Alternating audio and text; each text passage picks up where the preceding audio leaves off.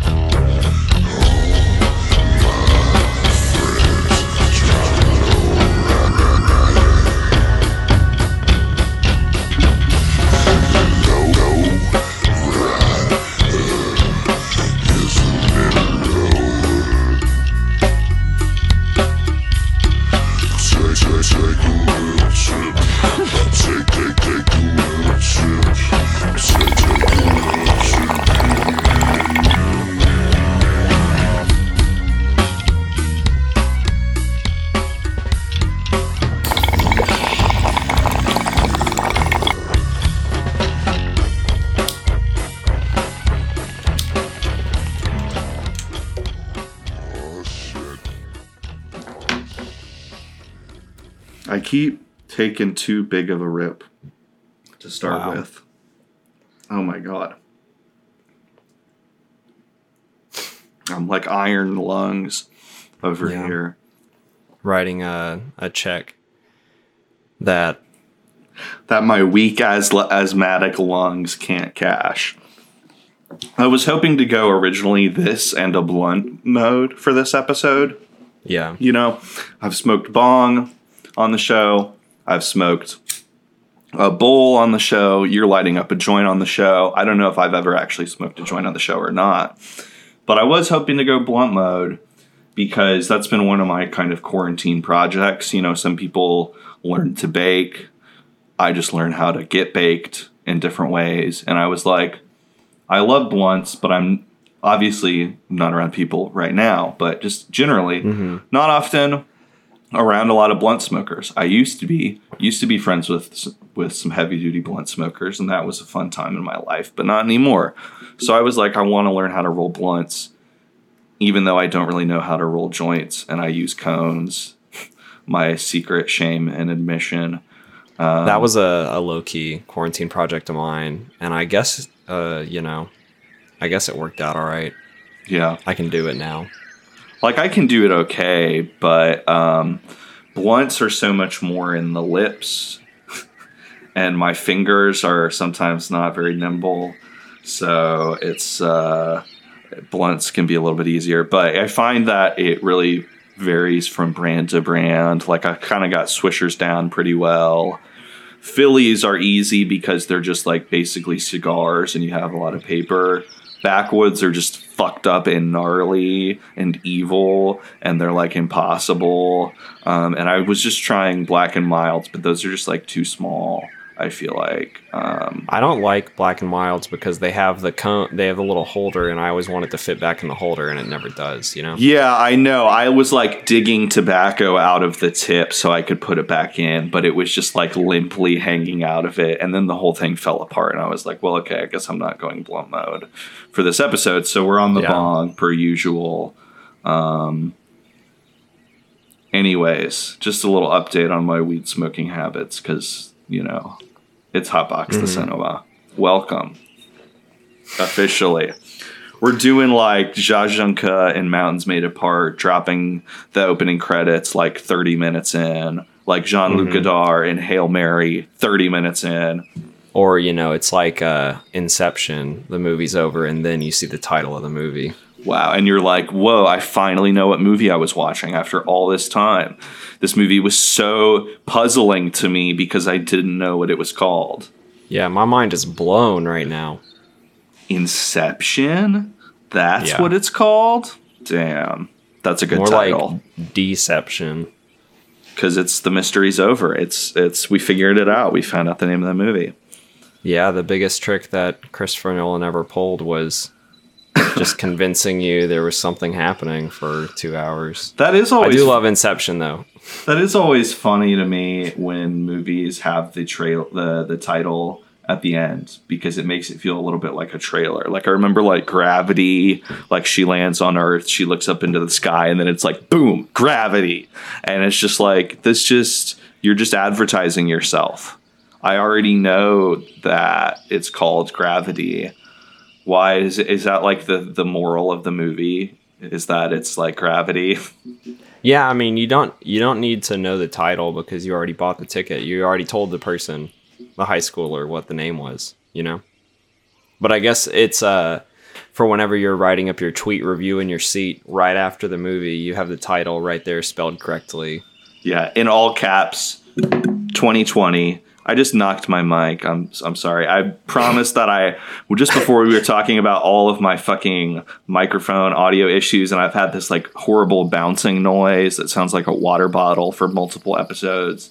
And I thought I finally fixed it and got the mic secured, but then I just fucking enthusiastically, out of gesticulation, knocked the microphone. Yeah, it's good. When do you think, though, whenever anyone in the world sees Tenet, when do you think the word Tenet is going to be on screen?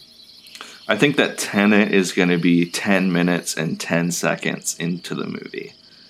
Wow. Or it's going to be, in keeping with some of the conspiracy theories around the movie, it's going to be 9 minutes and 11 seconds into the movie. Title drop.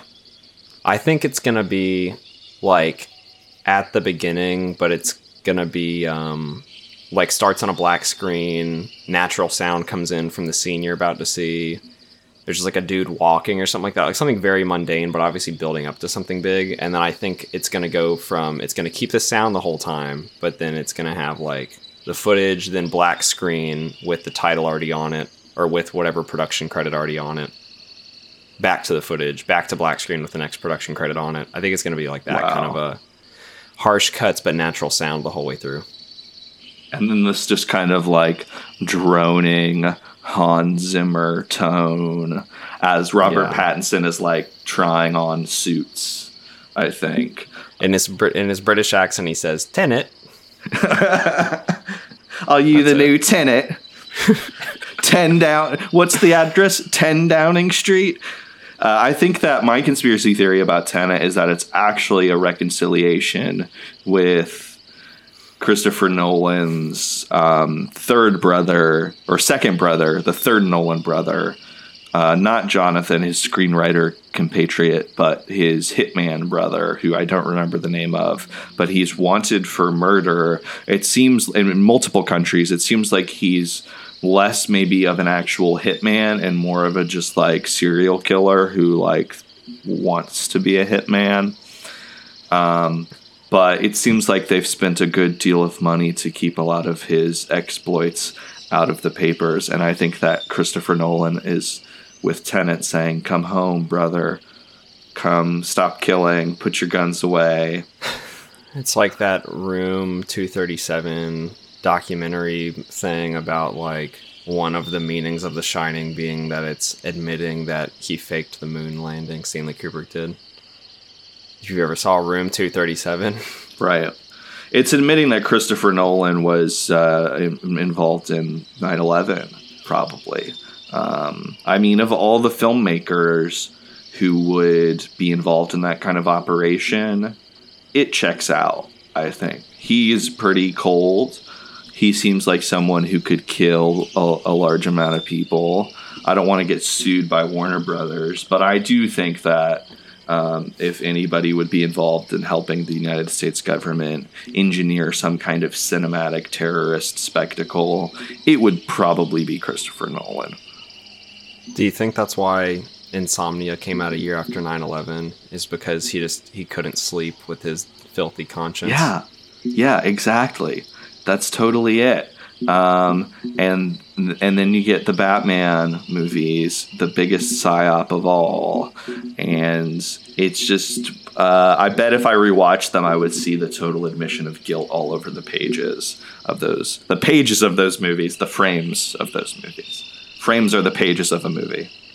Deep shit right there. That's more a Zack Snyder Watchmen theory than a Christopher Nolan Batman theory. But I mean, what is Batman other than just like a crime and punishment style outstanding citizen who can commit violence because he has morals?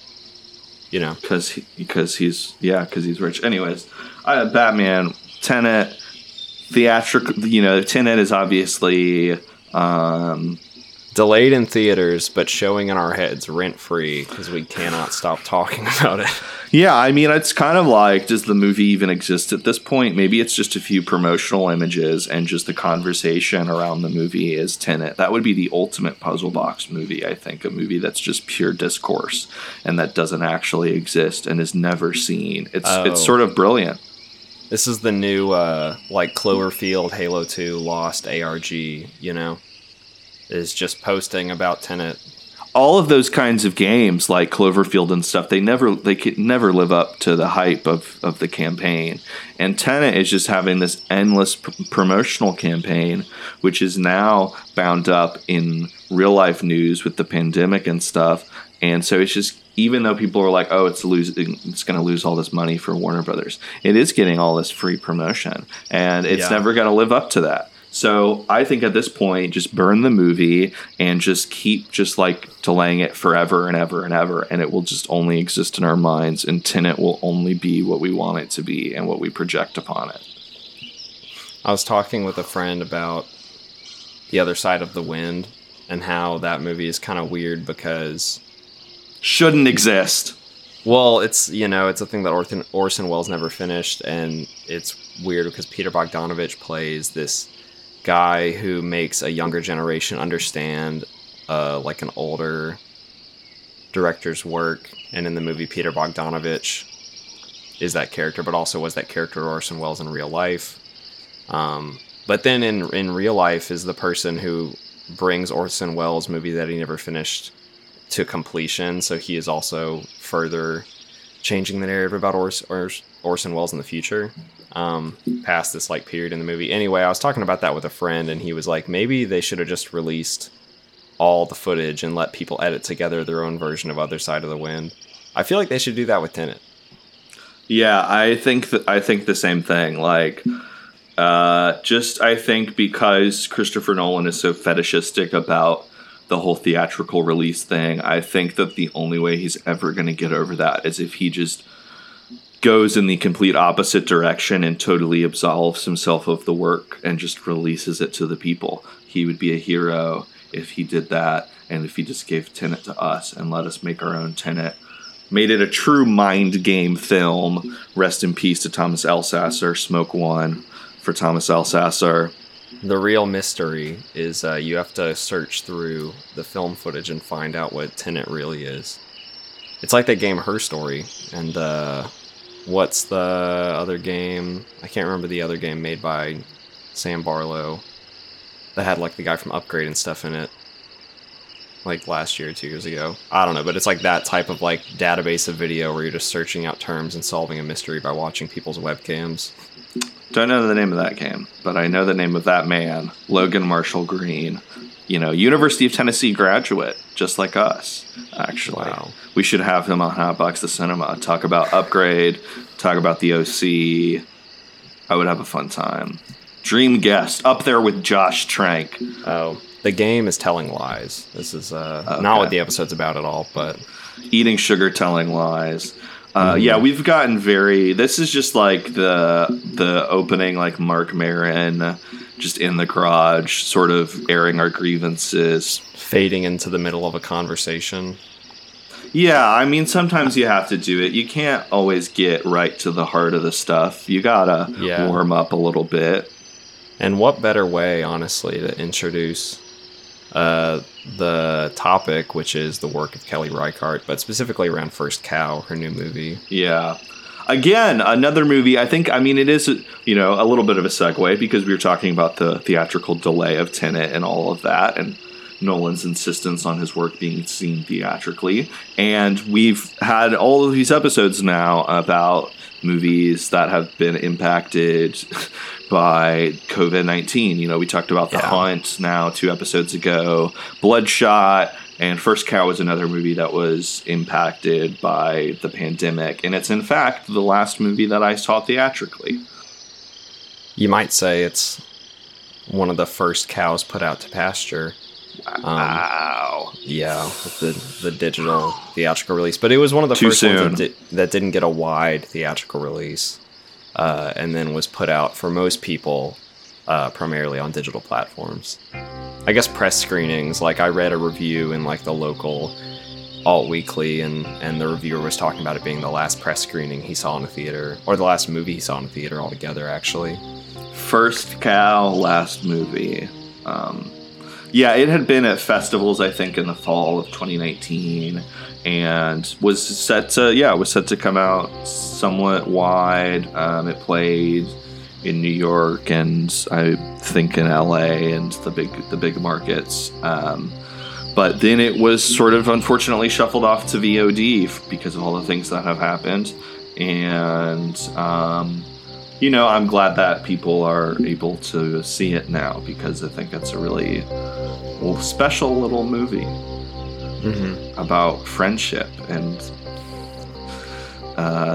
the birth of capitalism and male bonding and among other things. I honestly, when I was like excited about it, but then the longer it went on, the more I heard about it, I was like, it cannot be this good. And I watched it in the first 10 minutes, I was pretty skeptical, but then I eventually came around to it because I feel like it has a lot going on in it.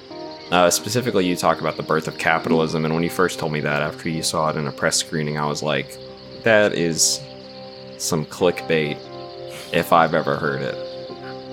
Some true prime clickbait, USDA certified clickbait, but it kind of is, Yeah, it's totally. It's about the first cow is a commodity, and but it does it in a way that I think in keeping with her work, it's not like upfront, over the head political. It's just a sort of undercurrent to this whole surface of the work.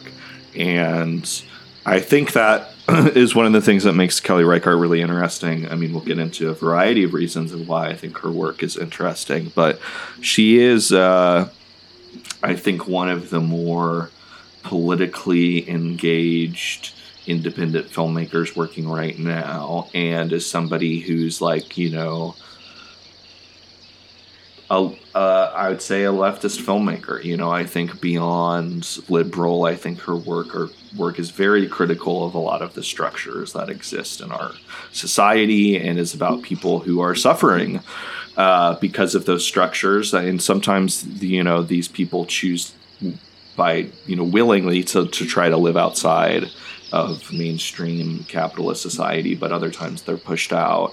And she just is very interested in looking at certain classes and groups of people that I think are very much neglected by other American filmmakers, or at least if they're looked at, it's like in an insincere way, because movies about often poor people, or at least people who are struggling, at least people who are like don't have a certain kind of life. I mean, she talks about her movies being about people that are on different kind of margins. So that's usually like a way people analyze it, which does lend itself to a lot of the people talking about a lot of like the political issues going on in her movies that she chooses to, I guess, like take in a nuanced way with the story she tells or something. But I feel like also sometimes that can maybe neglect other types of conversations about her work. Exactly. Yeah. I mean, no, totally. It is, they are, for the most part, I think movies that have a certain amount of political critique. But I think what's also special about her movies is that there is a certain amount of like fluidity to it. Like, I feel like it's sort of an open-faced object that allows you to engage with it in a variety of different ways. And the movies, I mean, you do have, like, with something like Wendy and Lucy, there's a very specific emotional, effective response I think that people have to that movie, and it's like very uncomfortable and stressful and a tough movie to watch. But there is like the way of engaging with her movies through, I think, like like how it looks at the natural or physical environment or landscape. You can look at her as sort of an ecological filmmaker, or you can analyze her through the sort of lens of slow cinema, which I'll probably break down, I think, in a little bit. Or there are different ways, and I think that's one of the things that's special about her movies is just that like openness. Honestly, like I didn't really think about a different way to approach it until I watched River of Grass, which a lot of people credit as being this kind of thing that's so uncharacteristic of the rest of her work, kind of an outlier. It's her first movie that was made 12 years before she made another feature. But I guess like that movie is very, has a lot of kind of stylistic flourishes that the rest of her movies maybe don't neglect stylistic flourish, but they're just much more subdued. Or maybe just quieter and less flashy. But River of Grass is like this film where movements or story chapters are punctuated by like numbers on a screen with bullet holes in them and stuff. Yeah, it's much more in a clear genre framework than any of her other movies. And obviously Meek's Cutoff and First Cow are period pieces and are these like sort of westerns, but I also think that like the way that they're engaged with genre is not just like with the western as a cinematic genre, it's like with the western as a genre of history and national identity, and not just like film genre. Whereas River of Grass is like, it's a road movie, it's a crime movie, and it's the low budget equivalent of that sort of string of 90s like Bonnie and Clyde road thrillers, like True Romance, Natural Born Killers, California. On the lower budget end of the spectrum, something like Larry Clark's Another Day in Paradise, stuff like that, which was like such a current at that time. But River of Grass takes it in a very different way. But also, you mentioned her like westerns, which of course kind of like take the western as like a cinematic genre, and maybe have knowingly different stylistic approaches than the western does, because it's communicating ultimately a different message. And River of Grass is like a little bit like that, with taking kind of the Bonnie and Clyde revival of the 90s, but also the movie is one that I feel like takes like Badlands as well. Yeah, absolutely. And starts to bring that into the picture, so it's not just like, oh, we're retelling Bonnie and Clyde and it's awesome. But I think instead of just like taking Bonnie and Clyde as just like a story like pattern, I think it kind of takes a bit more of like some of the ideas of like the new American film renaissance, but brings that into like an updated time period. But also to me, that movie fits in like the slacker genre more so than the Bonnie and Clyde genre. Like, movies like Slacker, movies like Clerks. Yeah, absolutely. I think it is a sort of hybrid of those two tendencies. I think what it takes most from something like Bonnie and Clyde is not... what everybody, I think, remembers about a movie like Bonnie and Clyde is more of like the iconicness and the image of it, which is usually what people associate with that movie is like a kind of glamour. Warren Beatty, Faye Dunaway, obviously like very attractive in that movie. They have sexual chemistry. They're these well-dressed, glamorous criminals. A lot of what's important about Bonnie and Clyde is that like they were photographed and their images were distributed in newspapers. And at least in the way that movie tells it, they were like aware of their images and manipulating that. And they were some of the first like criminals as real like media celebrities. So everybody remembers that. But Bonnie and Clyde is ultimately a movie also about impotence and failure and a certain kind of tragedy. And I think that it's very passive in its kind of failure and impotence. But River of Grass is ultimately about people who fail to be criminals, people who are bad at it. And that's honestly another theme that I think goes along with the slacker tendency you're examining. But also, and something that reoccurs throughout her filmography is like people sometimes failing and being bad at things, or if they're not like bad at things on the level of individual responsibility, like the circumstances just make it so they are set up to fail. And I think that kind of goes along with the sort of slacker cinema movement of the 90s, where it's like people who are oftentimes opting out in one way or another, or sort of resigning themselves to a certain kind of mundanity because they know that there's not a lot of success and promise out there for them. Or in the case of like literally the movie Slacker, it's like there is a kind of political dimension to it where it's like all these people in Austin who have some sort of alternative off the spectrum political ideas. And I think that you see that a little bit in something like Old Joy, which has like left talk radio in it, where it's like these guys have been kind of left behind by just like the current of the Bush years. And so, I mean, similarly with like a movie like Night Moves, again, another more directly politically engaged one where it's like these people are all hardcore environmentalists, which is already sort of an unpopular tendency, but they're taking it to the level of like destructive direct action, which is even more unfavorable and outside of what is considered acceptable by mainstream society.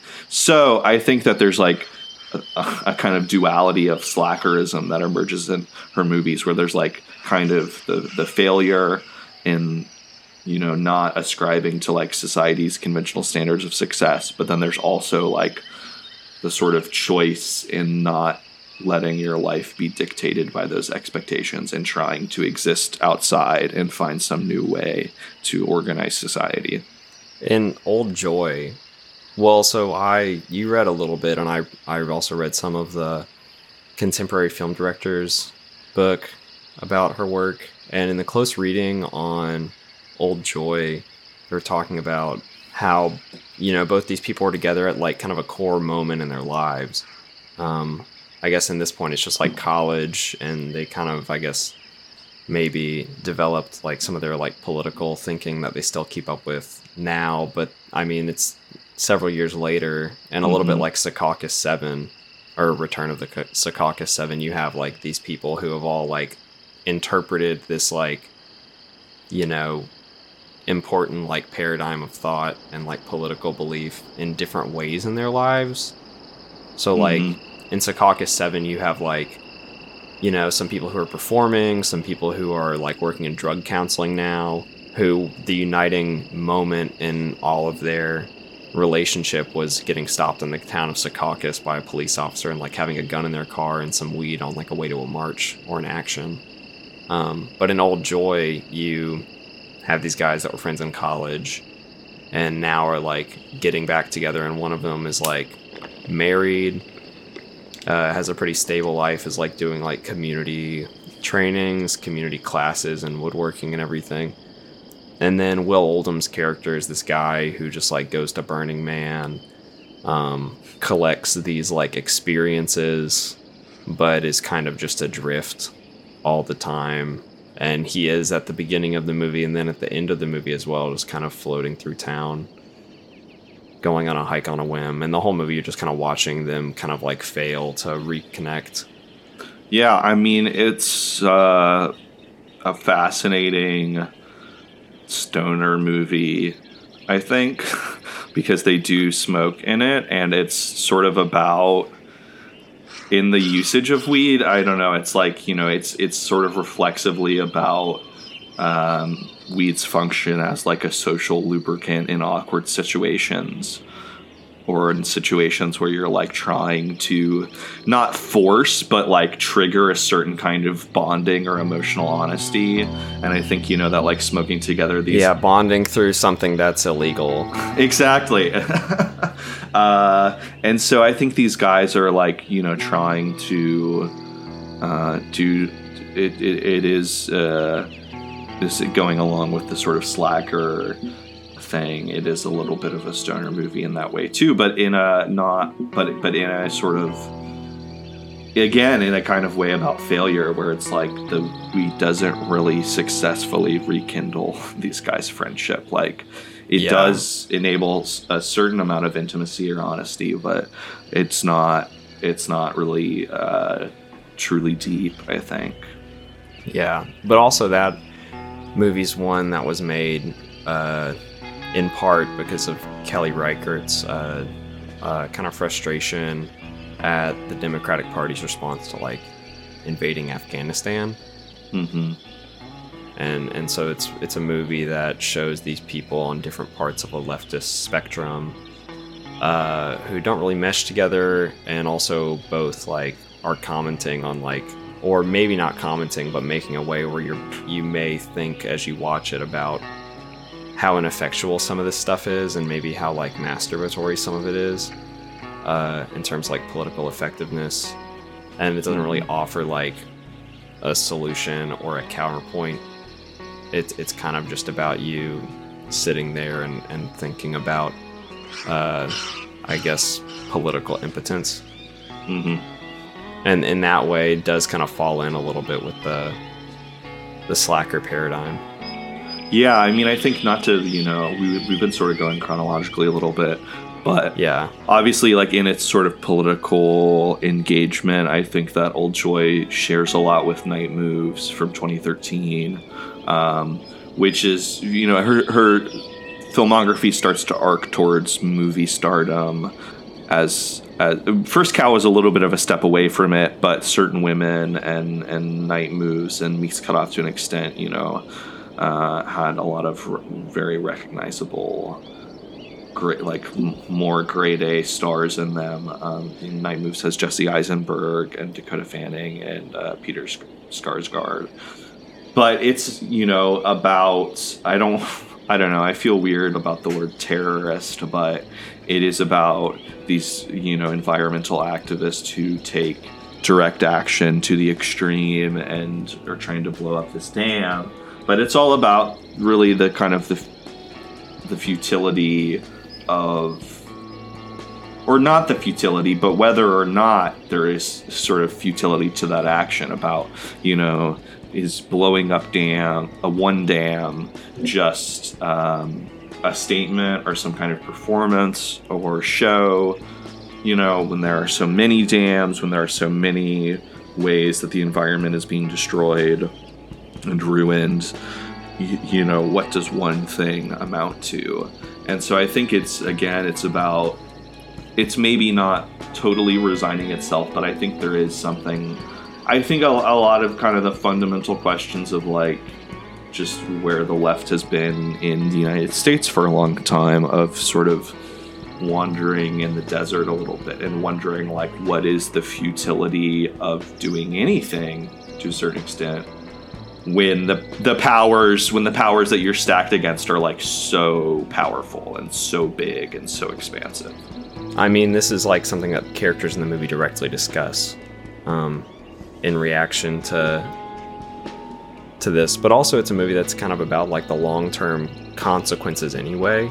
Because I mean, about halfway through the movie, this bomb they've been building, explodes, and then you have a whole other half of the movie where you just kind of like see what is actually created by setting off this bomb, and what the aftershocks of that are. But two movies that I did watch around the same time I watched Night Moves that brought out some interesting parallels were the original Godzilla movie, but also Alan J. Pakula's Parallax View, which I think, as we're talking about where the left has kind of been for a long time, that's a movie that's so deeply conspiratorial and so deeply paranoid. Well, I was going to say, this was something I was thinking about as I was watching Night Moves the other day, but I started thinking about it again as you were just talking. It is actually another one of her movies that does sort of engage with the genre framework, because it is basically a paranoid thriller. It's not really a conspiracy movie, but the second half of the movie is all about just this endless loop of looking over your shoulder and looking into the mirror in a store and making sure somebody's not coming to get you. At which Jesse Eisenberg, in his twitchiness, which works to great effect in movies like The Social Network and other movies, is maybe less desirable affect, but here it works to great effect. Like, he's so good at being just a completely, utterly paranoid, and he's just totally beset by it. Mm-hmm. So again, it's kind of another movie about, like, just, it's not just failure, but just sort of like the smallness, I think, of human action sometimes. Like, her movies are at one time very big and very small. You know, it's very zeroed in on like a certain person's experience, and is very.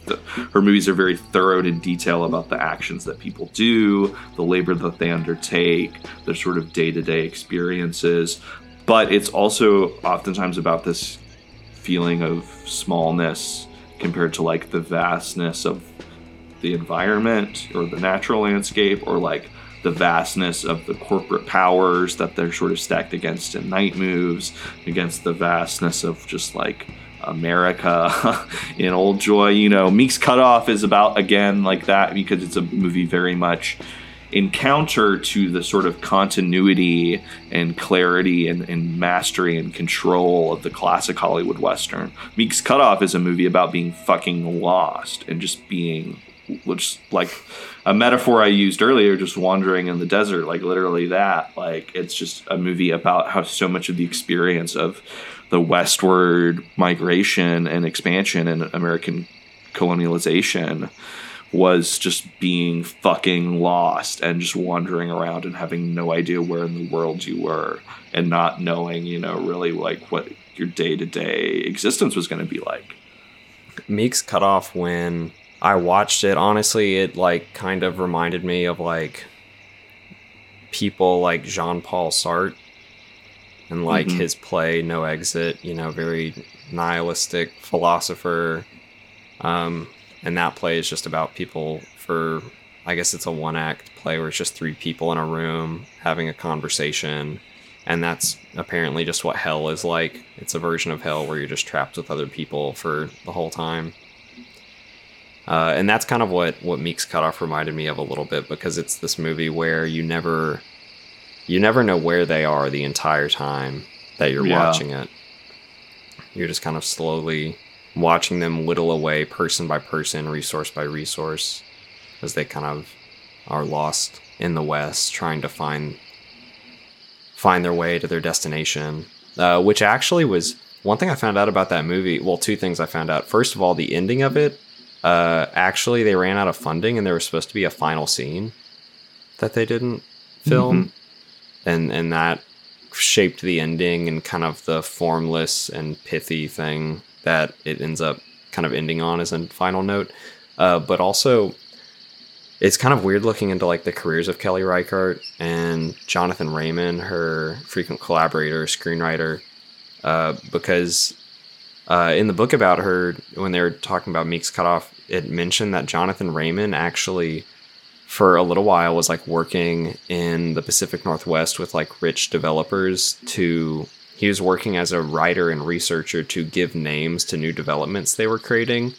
And before making Meek's Cutoff, he found out about someone whose last name was Meek, who was a settler in that area.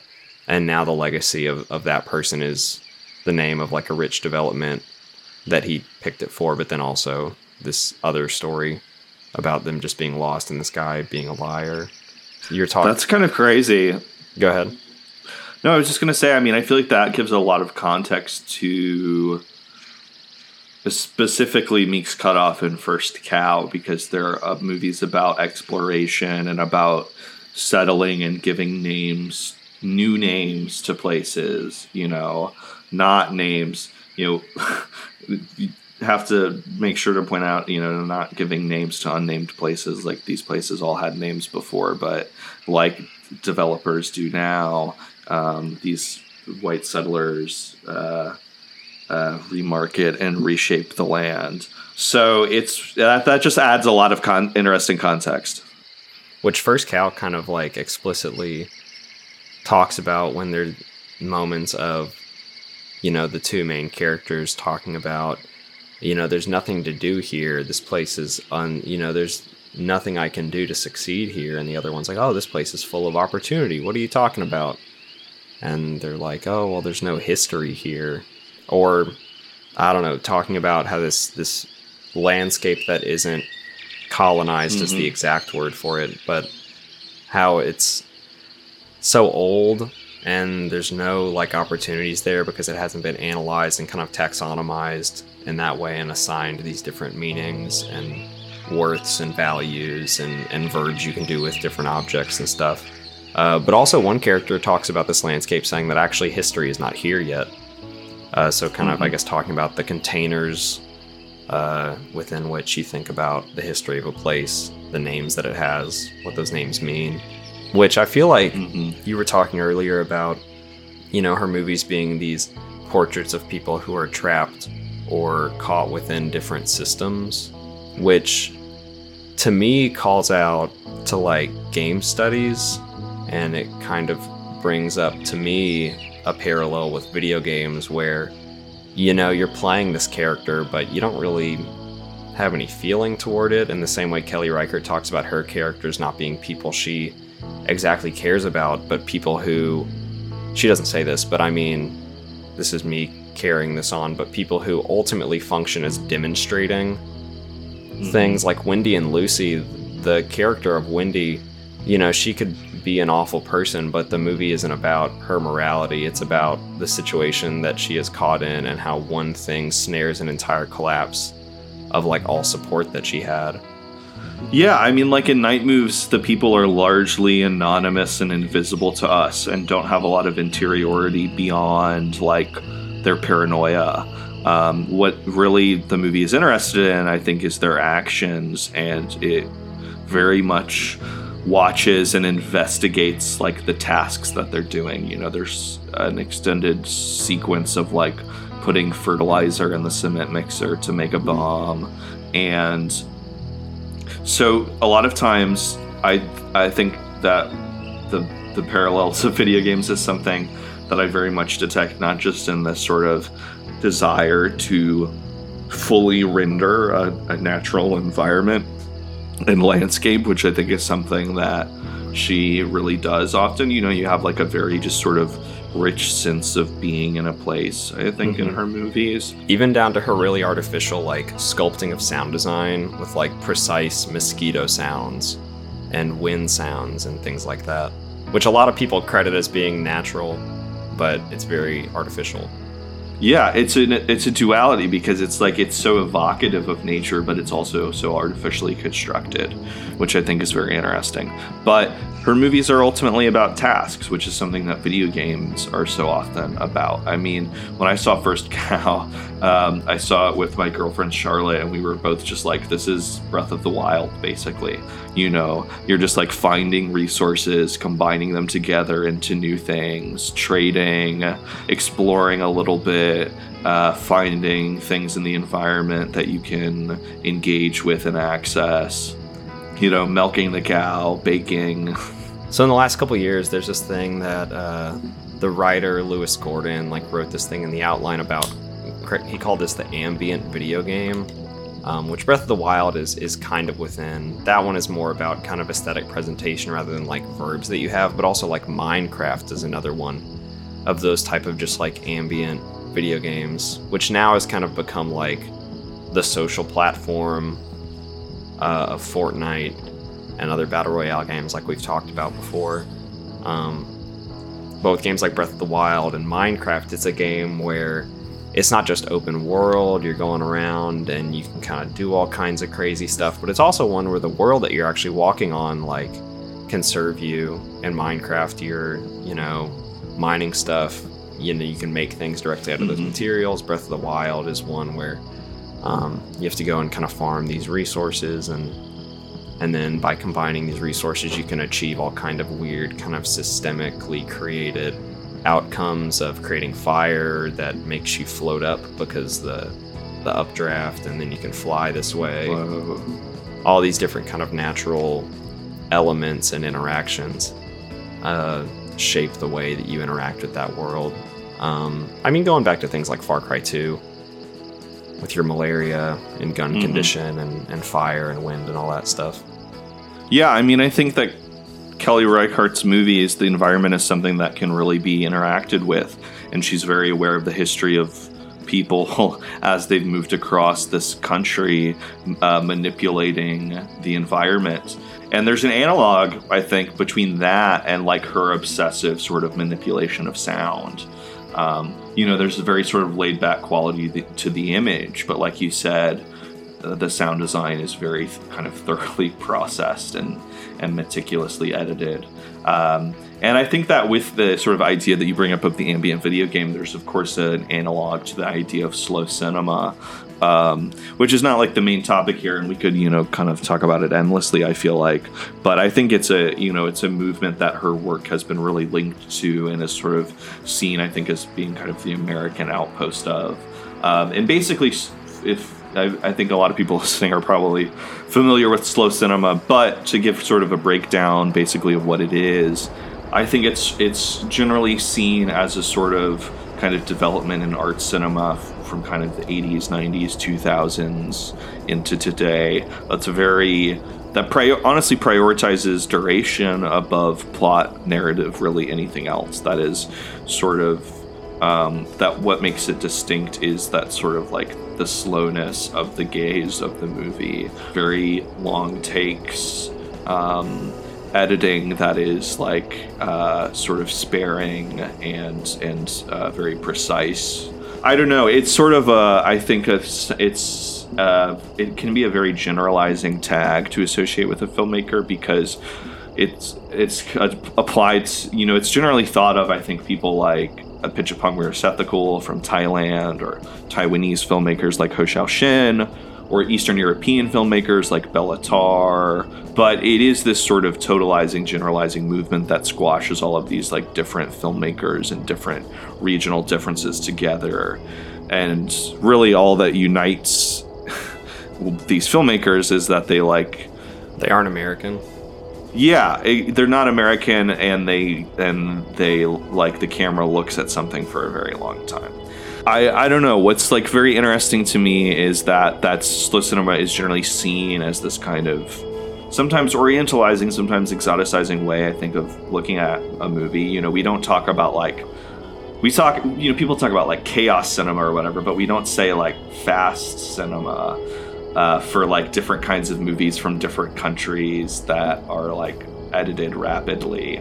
Like it's just kind of sometimes it's a limiting way to talk about it. But there is something that's very interesting to me in Kelly Reichardt's movies, that it's very interested in this like slowness and is very detached from the normal pace of American film. But it also feels so American in its sense of history, its sense of place. You've linked it to slacker movies. And, there's also something, especially in a movie like Old Joy or Wendy and Lucy, a kinship with like mumblecore. But the pacing is just so totally different from those movies. She feels a part like the like definitive American independent filmmaker, but she's also kind of working in a medium, in a mode that's very different from any other narrative independent filmmaker. I mean, there's really a kind of a strong avant-garde streak to her work, I think, and a kinship with landscape filmmakers like James Benning, or Peter Hutton, who was a friend and colleague of hers. And the opening shot of First Cow, which is this like shot just of a barge on a river in sort of contemporary times, is a reference to his movie At Sea from 2007, which is like this totally silent movie about the life cycle of a barge, a container ship. And it's basically about this like container ship going out on its journey, and then at some time later, I think it's the same ship, it might be a different ship, but the second half of the movie is like this ship has landed on some beach in some country, and people are just like scavenging it and taking it apart. And it's both returning to the environment and that it's like rusting and nature is reclaiming it, but it's also being reclaimed by people and repurposed. And so again, you see this kind of like there's a way that I feel like nature and the environment is manipulated in these kind of more experimentally minded movies that Kelly Reichardt is also doing. I think that just like the idea of place in her movies takes supremacy over narrative a lot of times.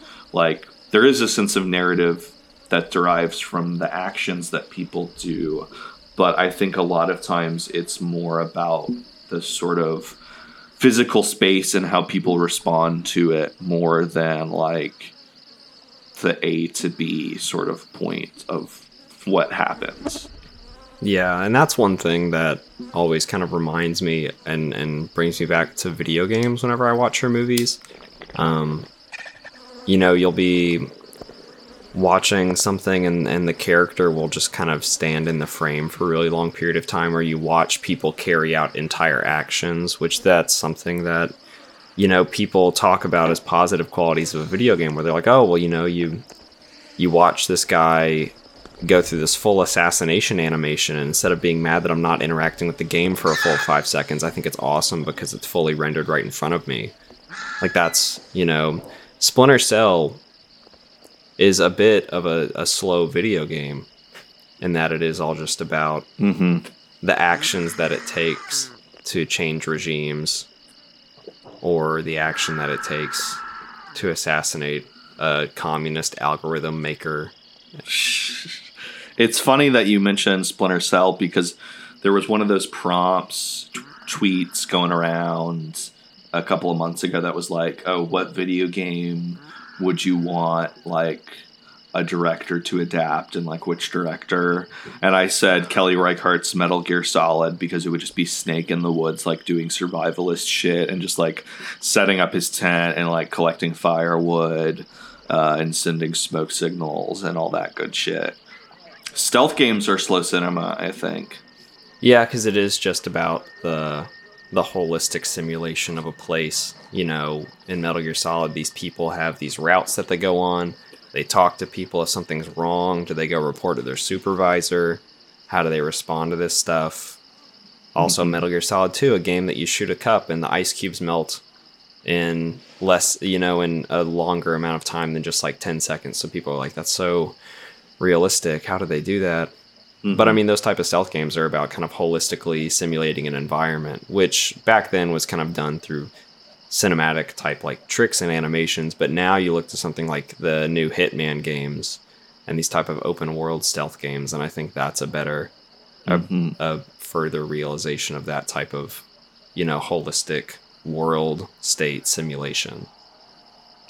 I mean, I think there's also something like in First Cow specifically about like the increase in lack of interaction with one's own physical environment. You know, you have this movie where these dudes are going to the First Cow in the Northwest Territory, which is owned by this like British trading magistrate or whomever, played by Toby Jones, I think. And so these guys are, you know, going to milk the cow, sneaking onto the property and collecting the milk, then baking pastries and selling them. These like grease cakes. They reminded me of like funnel cakes from a fair. Yeah, I know. They looked so good. I like really wanted one. Yeah. I feel like we should do a segment, like, you know, drop it on the Patreon or something where we like make the cakes from First Cow, make edible. Patron exclusive, tasty video, top down view. Edible oily cakes from First Cow. Oh God, that gives me a headache. I would love to do that, honestly. That would be funny. Lack of interaction. That's what I was talking about with First Cow. It's kind of about, you know, the rise in fencing. You know, eventually they're found out and a fence is put up around the cow and they can't access that resource anymore. And it's about that sort of like rise in private property, I guess, and that kind of being enshrined in the law and the landscape being sort of parceled up, which is very interesting. What you brought up about, what's his name? Her screenwriter. Oh, Jonathan Raymond. Jonathan Raymond with the naming and new developments, because it feels so entwined with that, with like remaking the land and making it something that's like private and individualized, I guess. Yeah, and also, inventing a history for it, or maybe making more apparent and embellishing this history to add some kind of value to the property that wasn't already there, or at least wasn't properly assessed by like a land surveyor, but was intrinsically there in the land, just wasn't monetized yet. Yeah, I mean, it's it makes it kind of interesting. We were talking about this a little bit last time, just on a tangent. Went on a rant about this recent Twitter discourse about pirating First Cow. Just giving this podcast a shelf life. Yeah, I know. The discourse document. Our good friend Eddie, friend of the podcast, Eddie, co-host of Extended Clip, he accidentally started a discourse posting a screenshot of his torrent of First Cow, and some people got upset about it. And it's funny because it's a movie that's about like people who are stealing, because this cow has been decided that it's the private property of this guy, and eventually they have to flee because of their, air quotes, crimes. So I don't know, it's just sort of interesting that this whole sort of discourse about like access and ownership was sort of triggered by a movie that is about those very same things. Mm-hmm. That's all I have to say about that. Well, Forrest Gump mode. You talked about how this movie is a bit about like the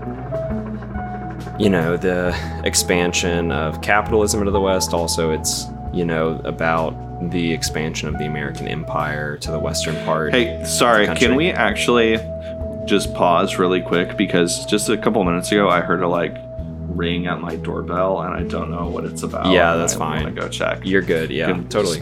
Put a pause on it.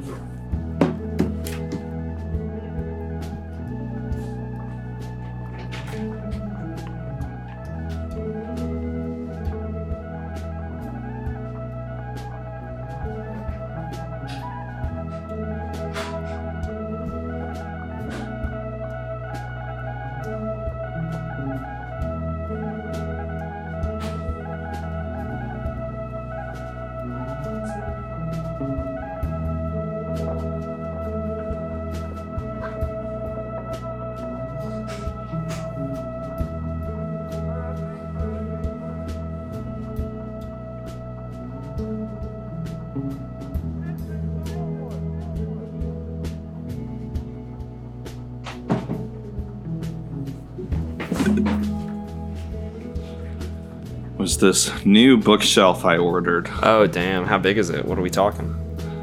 It's not that big. It's like 4 feet high, and it's like got 6 kind of cubes.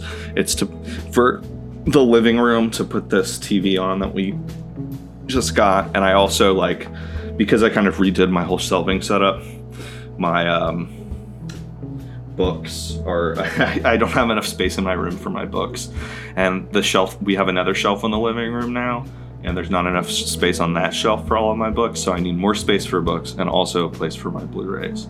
So hopefully it will suffice. I think it will, but gotta build that later.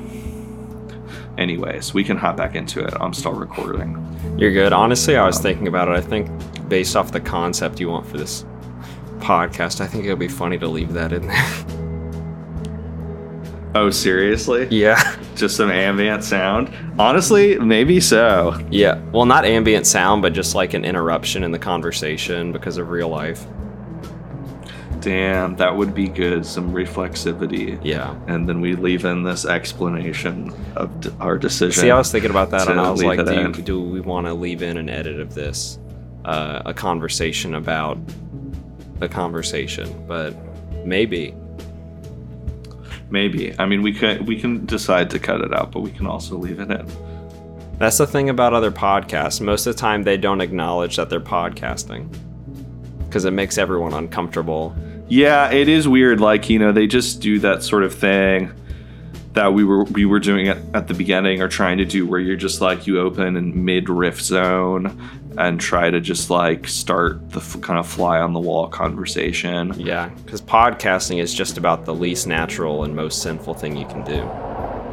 But it is sort of interesting to think about what would a slow cinema podcast be like? Would it just be like Just real life, baby. while we're talking, I leave my house and like just get some field recording going in the background as we're talking? I don't know. I don't either. Our original intention with this podcast, we sort of both mutually agreed that we wanted it to be a dub podcast, and we're sort of only figuring out what that means. But Just the most confusing combination of words I can think of. yeah, But yeah. that should be honestly the tag on SoundCloud, dub podcast. Dub podcast. I wonder if that has been algorithmically created by like a bot account yet. That just uploads Probably. pitch shifted Young It's a Thug Facebook songs. t-shirt. Yeah. Just uploads rips of Pissy Pamper with 30 seconds of silence beforehand to avoid the tag claiming.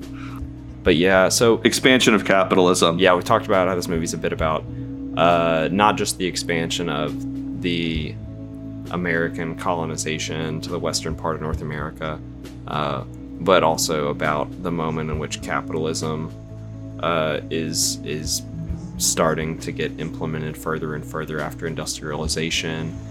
And the movie, to me, like in a lot of the images and things, they feel like very like there's like a depth to a lot of the images in the movie, where it feels like, you know, it like there's just a very dense foreground and background, and characters kind of move throughout this kind of very long alley that the camera will shoot, and will interact with things in interesting ways. And it kind of like renders these landscapes into fields of like light and objects and food and natural resources and all of these things that, I mean, at times the movie doesn't exactly call attention to. You don't really know what people are going to do with things, but also the movie is depicting the moment in which a lot of these items are getting, as we said earlier, taxonomized and are given these prescribed meanings and values. Commodified. Exactly, yeah. And they're given these like potential transformation paths, because you have these people kind of moving out to this area. And a lot of the depictions of civilization in this movie, these gatherings of people, is essentially just a street of people that have blankets set up where they're selling things that they've made. Mm-hmm. And it kind of depicts the Western like settlement frontier not as like this place that is being won, but this place where everybody is essentially freelancing and just out there with nothing, just trying to make something that people will spend their money on, and they're just exchanging the same coins back and forth over and over. Yeah, I mean, it's really the frontier gig economy. It's just kind of like finding out what the need is and trying to satisfy it. You know, they realize like, oh, people want these sort of pastries that they had back home, back on the East Coast. They want that sort of comfort food. So let's find a way to fulfill that need. You know, I imagine that they could have like frontier seamless and deliver cakes. I'm sure that Seamless and these like restaurant delivery services that have their fake test kitchens, where it's like fake restaurants on the app, but they're renting out space from like a closed down restaurant, and they just like fill some need of like vegan food or something. I'm sure they could have a promotional thing in like a big media city where people are going to tweet out screenshots of Seamless. Dude, I bet that like the Uncut Gems experience, that A24, if things were normal, I bet they would have sent out like cakes to critics around award season. Yeah, or maybe they fly people out to like the Kanye ranch, and everybody just Or they're like, has the experience of they hang out with a cow. Yeah. Or they're like, here's a jug of milk from the first cow. Please vote for our movie. yeah. And you talked about how you and your girlfriend said this movie was a lot like Breath of the Wild when you watched it. To me, it reminded me a little bit of that, but also reminded me of like recently starting up Red Dead Redemption 2, and how that is this game. These are both kind of, in addition to, I guess Red Dead Redemption 2 is not as much an ambient video game, but both of these are kind of these open world pastoral games where it's not just a really big landscape and you see the mountain and you can go to it, but the things you find along the way to the mountain give you purposes, or they have purposes that they serve you. and they give you different benefits or money or things like Yeah. that, and things kind of happen procedurally as you go. But both of those games are these games where you can only interact with the environment in very specific encoded ways, not just like, you know, cultural coding, but also physical or, you know, actual computer coding, that change the actual buttons that you're able to press to do things with the other things on your screen. And so to me, it like reminded me of that because it's showing this place as being, or now being given these new meanings that weren't there beforehand, or just being encoded and given these kind of definitive, you know, essentially definitions. Yeah, I think that exactly. I mean, even though like the simple idea of cooking is sort of like creating meaning where there wasn't before, combining various substances together to make something new. That's it's a really sort of simple and effective metaphor for just commodification. And the cake equals money, you know, it equals coins, it equals a transaction. And this movie, it basically says that, like, you know, where go people, like, that's like where the marketplace emerges. Like, it just immediately happens. Like, a community exists, and the marketplace is at this point in history just like linked to that. There's no really way outside of it once a pocket of society settles down and starts to colonizes a place and starts to develop. It's just kind of like the process of putting up a fence is just like this in this movie is just a sort of like sad resignation at this point, where like you sort of know as you're watching that eventually these guys are going to get caught and their access to this milk is going to get cut off, and they're going to have to flee to the next community where they can figure out a way to live. And I don't know, that kind of goes along with something that we've been saying about a lot of her movies, where there's just this like potent sense of inevitable failure.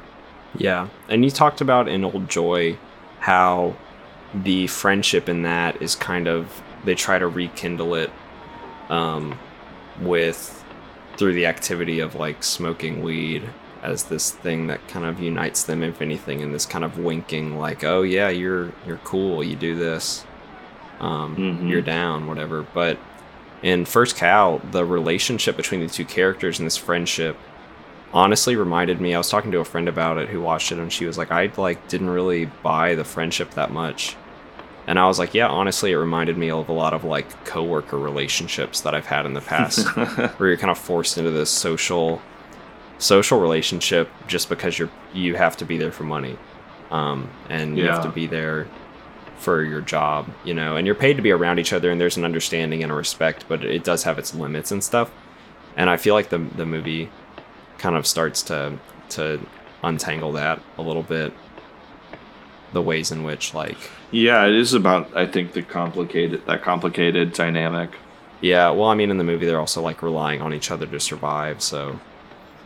But I mean, I that's not to say that it's a discounted relationship or a bad one. It's still, you know, sweet and has nice moments and stuff, but it is one that reminded me of those kind of like forced and limited relationships.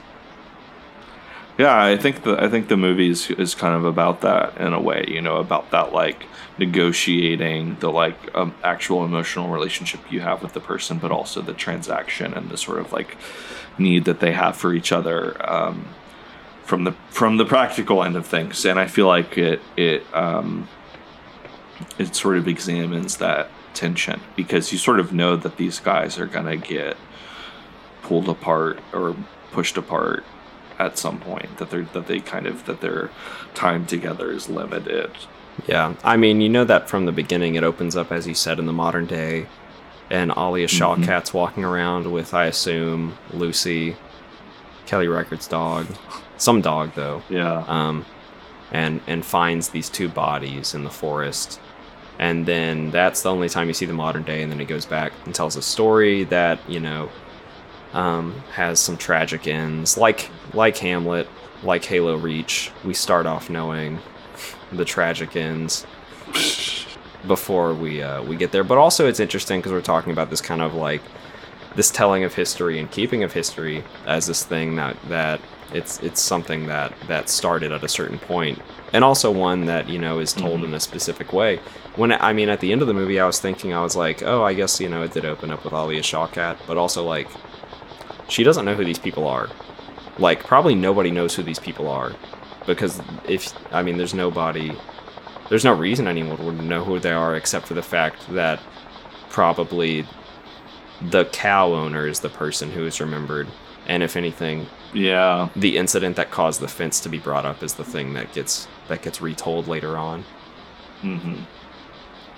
Also, another thing, when the cow is like brought into the territory, though, there's like people in the town who are talking about this cow, and someone's like, well, there wasn't a cow here before. God didn't put a cow here. And then somebody compares that to, well, God didn't put white people here either. It kind of talks about that, like, sculpting and the motivations to kind of cultivate that. But I think that's reflected in the way the cow is actually introduced. The cow, like, floats down this river on this, like, barge. And it's very, like, majestic, and it feels like you open a box in Legend of Zelda, or like a video game upgrade is just like floating down like manna from heaven or something. Mm-hmm. Achievement unlocked. It's like the supply drop in Fortnite. Oh yeah, I'm getting my loadout in COD, you know that. My loadout is just a cow. Did you know that cow actually had a baby named Cookie? That's cute. It is, yeah.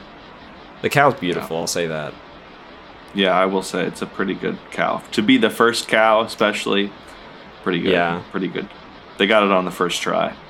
Do you have much more to say about First Cow or the films of Kelly Reichardt? I don't think so. One thing... Go ahead. Oh, I was just going to say, by golly, I like them. Yeah. They feel good on my brain to watch. Well, some of them do. The other ones don't. Yeah. First Cow did feel good to my brain to watch. I'll say that.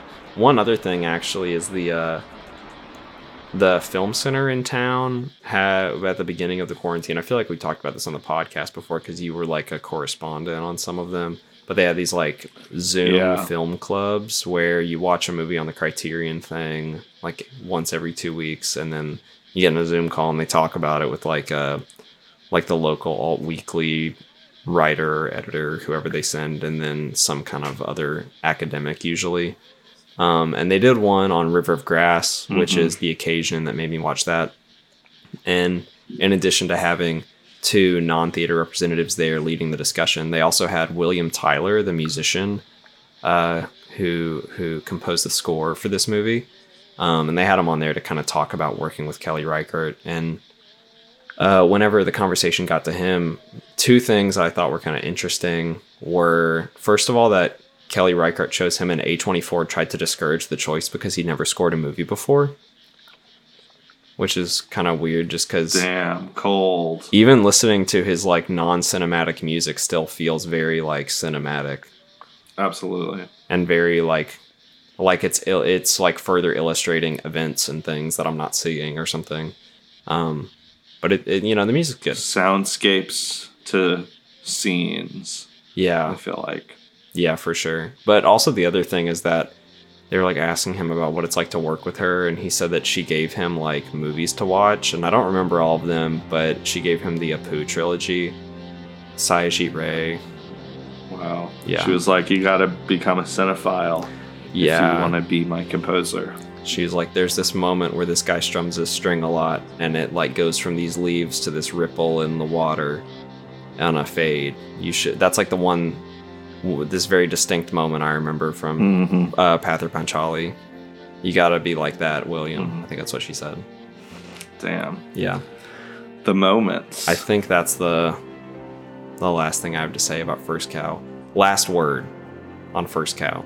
First name Cow, last name ever. Yeah. You can send us a message if you'd like at our email address, hotboxofcinema@gmail.com, or the Hotbox hotline. Leave us a voicemail, 615-592 1003. I just checked. No voicemails. Same. Only email was from a spam person asking to please let us promote your podcast. So if you're out there, we would like to hear from you. That's my favorite thing about SoundCloud, is how few of the accounts belong to people. Yeah, just there's so many bots. It's just a world of bots. Yeah, I get on there and my notifications are always like, it's always just like, this account liked 3 of your tracks.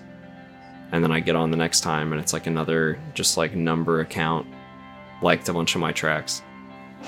Yeah, it's just messages, like, hey, would you like to get reposted on this page? That's actually a fascinating sub-industry, SoundCloud reposts. There are a lot of like legit producers and stuff who get paid for reposts. It's interesting. There are some people I've followed on Twitter over the years that are like, if you're a rapper and would like me to promote your track in a tweet, this is my PayPal, this is my email. Let's get it happening. Maybe we need to start doing that. Maybe we need to start reposting to the Hotbox the Cinema page. Everybody else is on Patreon. We are on SoundCloud reposts exclusively. If you want your podcast to be reposted by us, hit the voicemail. Yeah, hit my Venmo. But yeah, where can people find you on the internet, Nathan? You can find me at Trillmore Girls. Also, our podcast Twitter, at Hotbox Cinema, of course. Yeah. And where can they find you? At ASAP Sunscreen. Both of those are going to be on the podcast Twitter. Classic. It's all linked. The Internet of Things, it's inescapable. That's what I learned from Night Moves. It's everywhere. Mm-hmm. You can never escape. No exit. No exit from this podcast either. Yeah, it's just going to keep going. Yeah. Well, until then, keep on token.